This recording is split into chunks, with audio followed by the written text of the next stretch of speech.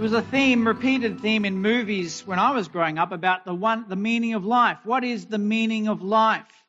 It seemed to be something that people talked about a lot. I don't think movies talk about that so much anymore. Now it's about how many things can Thor pick up, or how high can Superman leap, or whatever it is. But there was a time there where the theme of the question was, what is the meaning of life? Who can tell me what the meaning of life is? 42. Everybody says 42. All the nerds in the room say 42. We're not having quite as much of a nerd fest this week as last week. But Douglas Adams taught us that the meaning of life is 42. And of course, other people have. The problem was no one understood the answer.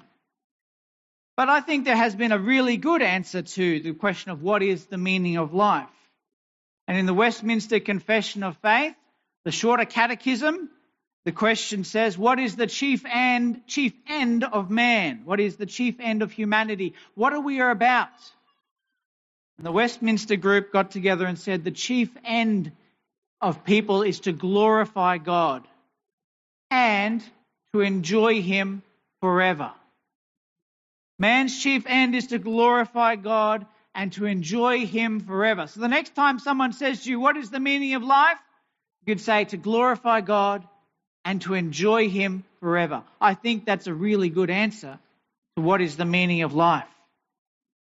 Over these last few weeks, we've been looking at the book of Psalms, and we've seen some different themes starting with W, found in the Lord's words. We talked about wisdom. Talia spoke to us about the wisdom we find in the Lord's words. Last week we spoke about worship. That worship is the normal and best response to the revelation of God's name and nature.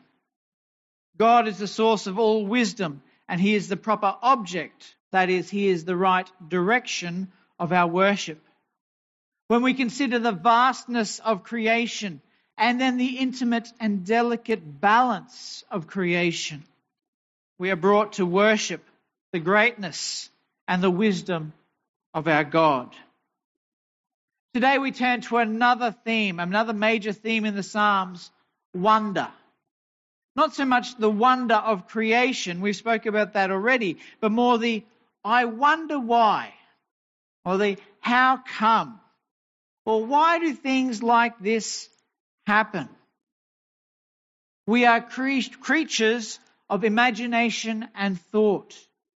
We do not rely on mere instinct to make decisions. We are designed to think, to consider, to judge, to speculate.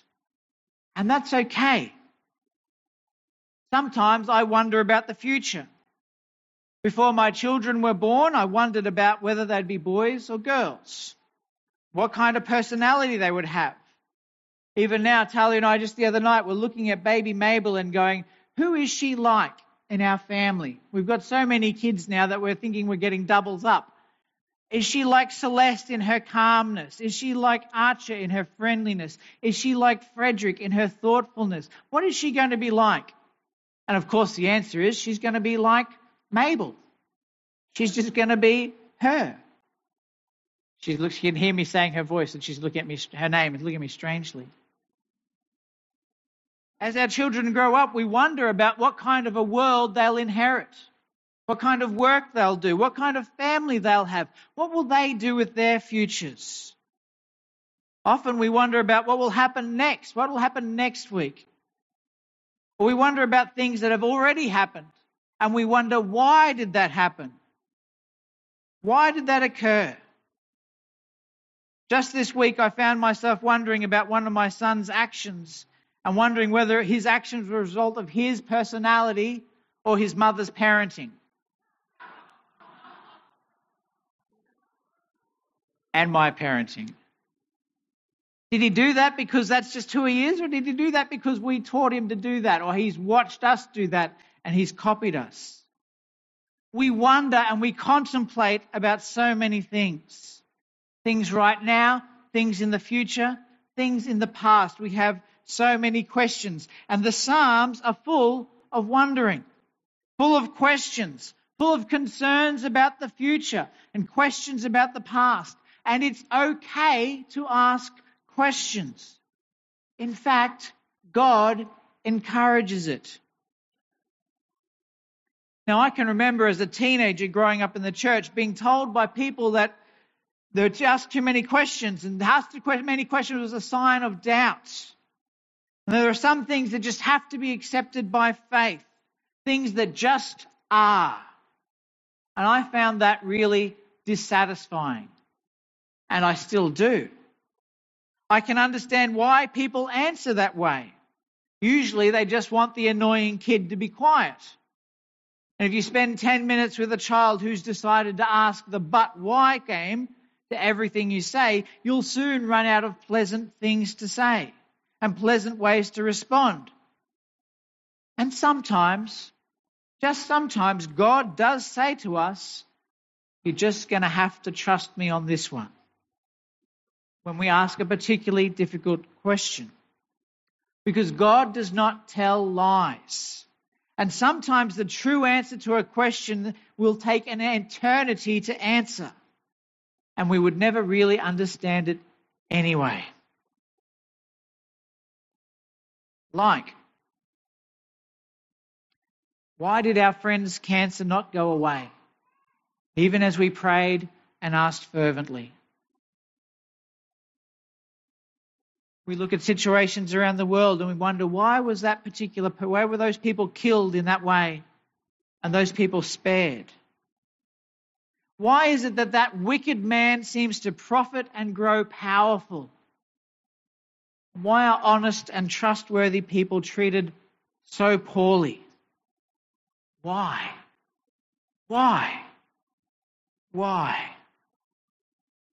And those are legitimate questions. We're encouraged in the scriptures to ask, to think, to consider, to debate, to talk with God and with each other. And too many people have been turned away from the faith by short, unthinking answers, calling on people just to have more faith. Let's consider one of the places in the Psalms where these questions are asked. We've read it already this morning in Psalm 2. Psalm 2 begins with the question, why? Why? It's a thought that so many people have. We desire explanation. We want answers. We want the universe to make sense, to be clear to us. And we want someone to be in control. Or because we want to be in control. We want answers because we want to be in control. The rest of Psalm 2 will make some bold claims about this coming Messiah, about Jesus, the one who will tell us to come to him when we are heavy burdened. He will give us peace and rest and help. And so the psalm opens, why do the nations conspire? Why do the peoples plot in vain? We go on and read, the kings of the earth rise up and the rulers band together against the Lord and against his anointed, saying the things that they say. The opening lines wonder at the audacity of the nations and their leaders in plotting against God and his anointed one. In the Old Testament, kings were anointed, that is, they were marked with oil to show that they had a special task to complete for God. And the word for anointed is translated into the Greek as the word Christ, the anointed one of God. So here, as God is talking about his Son, his anointed one, he's pointing towards Jesus. God's response to the plotting of these kings of the earth against his Son is laughter. He considers their plans as absurd and as nothing. He doesn't worry about what the kings of the earth are plotting. He knows what's happening. He knows what's going to happen next. And God announces that he set his king in place on Zion, the holy hill of God where the temple is, where Jerusalem is. God says, my king is there and he will not be moved by the plots of all the world. And then we read on in the psalm that God makes some promises to this anointed king. He says, you are my son. Today I have become your father, or this day I have begotten you. These are declarations made beyond that of any earthly king. This is a psalm of promise to a future king, a king who will come to bring peace and conquer the world through love. The last verses change the focus of the psalm back to the kings and leaders of the earth who've plotted against God and against his anointed. They say, therefore, you kings, be wise. Be warned, you rulers of the earth. Serve the Lord with fear and celebrate his rule with trembling. The advice to the kings of the earth is to stop their plans and instead embrace and submit to the new king. Serve the Lord with fear and rejoice with trembling. And even more this, a promise. Blessed are all those who take refuge in him, who put their trust in him. Who are we trusting? Who are we taking refuge in? The Anointed One, the Son of God. Psalm 2 starts with this question, why? Asking, why are these people plotting against God? And then gives an attempt at an answer. Explain that their plotting is not worth anything. It will all fall through. God is in charge at the end. Why do these kings bother? Why do they try to trip God up? What are they trying to achieve? Do they think they can beat God? Last Sunday, I got to play a game of chess with my son Rupert. I was doing some ironing, preparing the school uniforms for the week, and Rupert comes and says, hey, Dad, do you want to play chess? Sure, Rupert, I'd love to play chess. He sets up the kit there beside me as I'm ironing away, and he starts making moves, and in between ironing things, I make moves. We're playing chess together, and all of a sudden he bursts out into tears. And I say, what are you crying for? He says, because I'm going to lose. And I said, yes, you are going to lose. And we kept playing and he burst into tears again. I always lose. I say, yes, that's true. I'm sure there are 7-year-olds in the world who could beat me at chess, but Rupert isn't one of them, not just yet. And I said to him at some point, why are you crying? Did you expect that if you and I were to play a proper game of chess that you would beat me? Why are you plotting against me? Do you think you're smarter than me? Have you played more chess than I? And then I said to him, Rupert, I need to beat you thoroughly so you'll learn to be better. If I let you win, you'll think you're great. Whereas if I beat you convincingly, but do it in a friendly way, hopefully, we'll have a good game next week. And the week after that again and again. And eventually he will beat me. Here, these kings of the earth are playing chess with God. And they expect they're going to win. And the only proper response to that is, you're crazy. You can't beat him. You can't outsmart him. There's a day that's coming where Rupert will beat me at chess, but there is never coming a day when the kings of the earth will defeat God at any game you choose to name. Why do they conspire? Why do they plot in vain? Why are they plotting against the God who created the whole universe? There are lots of other why questions in the Psalms. Many of them are directed at God himself, asking God questions. Why? Why? Why? In Psalm 10:1, the psalmist says, why, Lord, do you stand far off? Why do you hide yourself in times of trouble? The psalmist is annoyed that right when having an all-powerful God to back you up in a fight would come in handy, God seems absent. He's wandered off. And the writer finds himself in all kinds of trouble. And this is a repeated theme in the Psalms. Psalm 22 says, my God, why have you forsaken me? Why are you so far from saving me, so far from the cries of my anguish? Psalm 42 verse 9 says, I say to God, my rock, why have you forgotten me? Why must I go about mourning, oppressed by the enemy? 43 says, you are God, my stronghold. Why have you rejected me?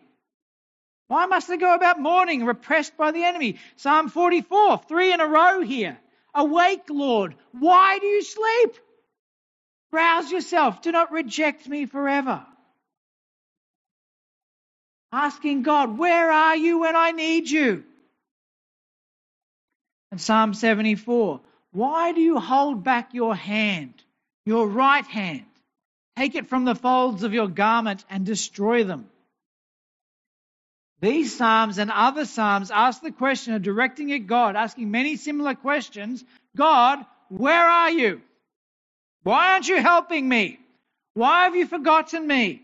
Why don't you take your hand out of your pockets and slap that guy right in the face? And these are legitimate questions. They deserve consideration. And these Psalms don't just give a simple answer or tell people to have more faith. They wrestle with the struggle. They have the conversation. These are questions that I have had in my life. Where are you, God? Why have you left me or seem to have left me? It's okay to ask those questions. There are other questions in the psalm that ask why. Why does the wicked man revile God? Why does he say to himself, he won't call me to account? Or why should I fear when evil days come, when wicked deceivers surround me? We ask questions about the wickedness we see in the world and why God tolerates it. And then there are questions in the Psalms about depression and mourning and struggle and internal questions. And so often the psalmist talks to himself and says, why, my soul, are you downcast? Why are you so disturbed within me? Sometimes we need to preach that question to ourselves. Ask ourselves what's going on, what's really happening. The Psalms ask big questions. And so do other books of the Bible in this middle section that we call the wisdom books. In the middle of the Bible, we have these wisdom books that ask these sorts of questions. They're about exploring the why of the universe. The book of Job is a book about a good man who loses everything. Bad things happen to a good man, and Job is left to ask the question, why? The book of Ecclesiastes is about a man who decides to try everything at least once. Different ways of living and behaving, experimenting to find meaning. And he comes to the conclusion that everything is meaningless. It can be summed up in this. Sometimes there's cake, but then you die. That's the book of Ecclesiastes. And the book of Ecclesiastes asks the question, why is life like this? The book of Proverbs is another book here in this wisdom section. It's a book of ancient wisdom that teaches common sense, talks about all kinds of challenges, from relationships to friendships to business to raising children, and asks, why is the universe the way it is? And then there's a book in there called the Song of Songs. And the question we ask about Song of Songs is, why is this book in the Bible at all? It's a strange book. It doesn't really seem to make any sense, except that it says that it's good to be young and in love, and that sex is great fun, and it's part of God's design. These books of wisdom that we find in the middle part of the Bible, what they have in common with the Psalms is that God is fine with the questions of life. He's okay with questions about life, the universe, and everything. And that He is part of the answer. And so as we read with these people struggling with these questions and debating with their friends and asking what is the meaning of life, we catch glimpses of God in the midst of that mystery. And so Job, in the midst of his pain, everything has been destroyed around him. And yet he says, I know that my Redeemer lives. And in the end, He will stand on the earth. Job looks at the destruction of his world, of his family, of everything he knows and holds dear, and says, but in the end, God. In the end, God will make it right. And I trust in Him. Ecclesiastes, in the midst of his experiments with all the things he's trying, his experiments of philosophy and theology in all the different ways and saying life is meaningless, says this. He says that God has set eternity in the human heart. And no one can fathom what God has done from beginning to end. In the midst of the meaningless of his life, the teacher Ecclesiastes says, God is bigger than us, and we cannot understand him from beginning to end. And in Proverbs, the writer of the Proverbs, there's so many writers in Proverbs, and one of them says this, just trust. Trust in the Lord with all your heart, and lean not on your own understanding. In all your ways submit to him, and he will make your paths straight. In the midst of all these mysteries, we are encouraged to ask our questions, to go to God for the answers. Are there any questions here this morning before I conclude? Are there any questions about questions? For those who, Matt, yes, go mate.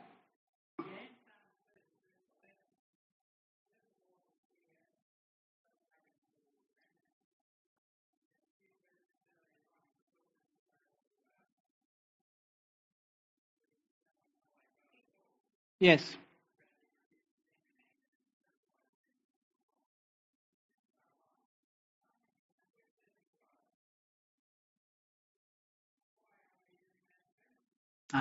Okay.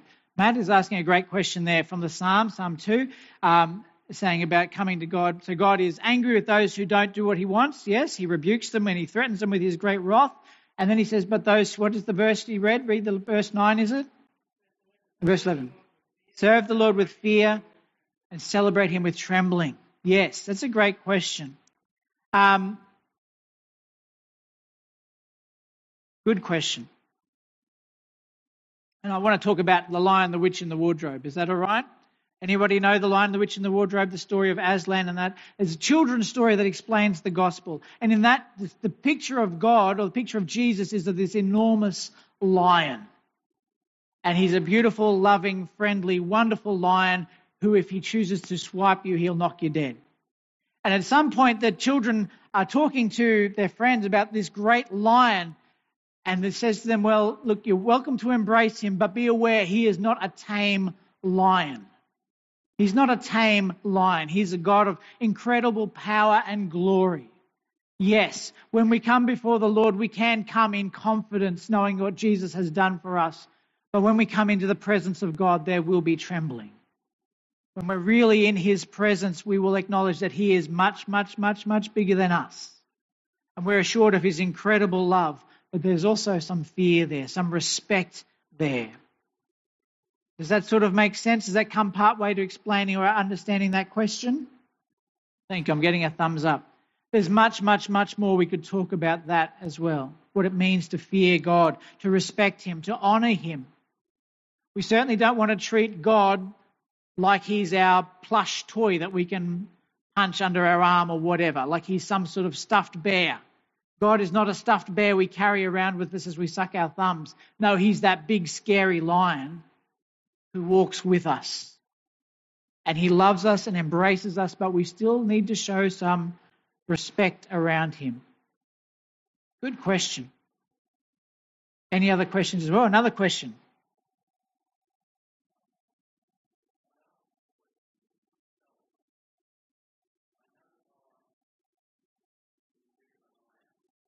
Yes.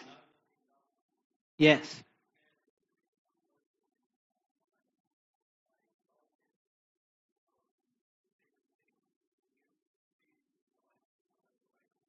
Yes.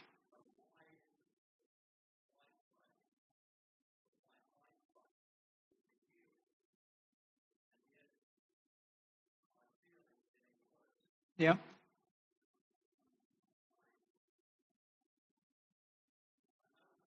Yes. Yep. Yes. Yes. Yeah. Yeah. These are good questions. So Noel is coming, yes, to the heart of those why questions. So, yes, we serve God, we honour him, we worship him, we want the best. And when we pray for things, they don't happen for us. We have this week lost our dear friend Diane, died of cancer. A faithful and beautiful woman of faith, a lovely lady, part of our church. Many people here prayed for her for many years, and yet the cancer took her in the end. Noel's expressing concern here that, yes, he's losing his eyesight and praying for it to be restored. And we continue to pray that your eyesight would be restored. There are many, many answers to that, many answers that are hard to give and hard to explain. As I said a few weeks ago, the universe is a very complicated place. The story I'll tell you, Noel, is of a missionary lady who'd spent years working in the mission field. She came home to her home church as an old lady. She'd given her best years to the Lord, and she started to go blind. And she got older and older, and she started to lose her sight. And one of her friends said to her, "Why is the Lord doing this to you? You've been a missionary, you've served so faithfully for years, and now you're going blind. Why has the Lord turned his back on you?" And the missionary said, "All I can say is that maybe the Lord is adding the final touches to my character. Maybe the Lord is adding the final touches to my character. I cannot explain to you why some people are healed and why some people are not. I just know that the Bible says to pray that people be healed and to trust in God. And whatever circumstance happens to you, God will use it for the best if you let him." Does that make sense? God is able to take whatever circumstance we find it in and use it for his glory if we will walk with him and find that way to go ahead with that. These are good questions, but they come to the heart. Yes, we have lots of why questions. And the frustrating part of all of this is that the answer to many of our why questions is just to have more faith. The answer that so frustrated me as a teenager is, sadly, the right answer. Not to every problem, not to every question. There are plenty of things that Christians believe that need to be challenged and explored and compared to what the Bible actually says.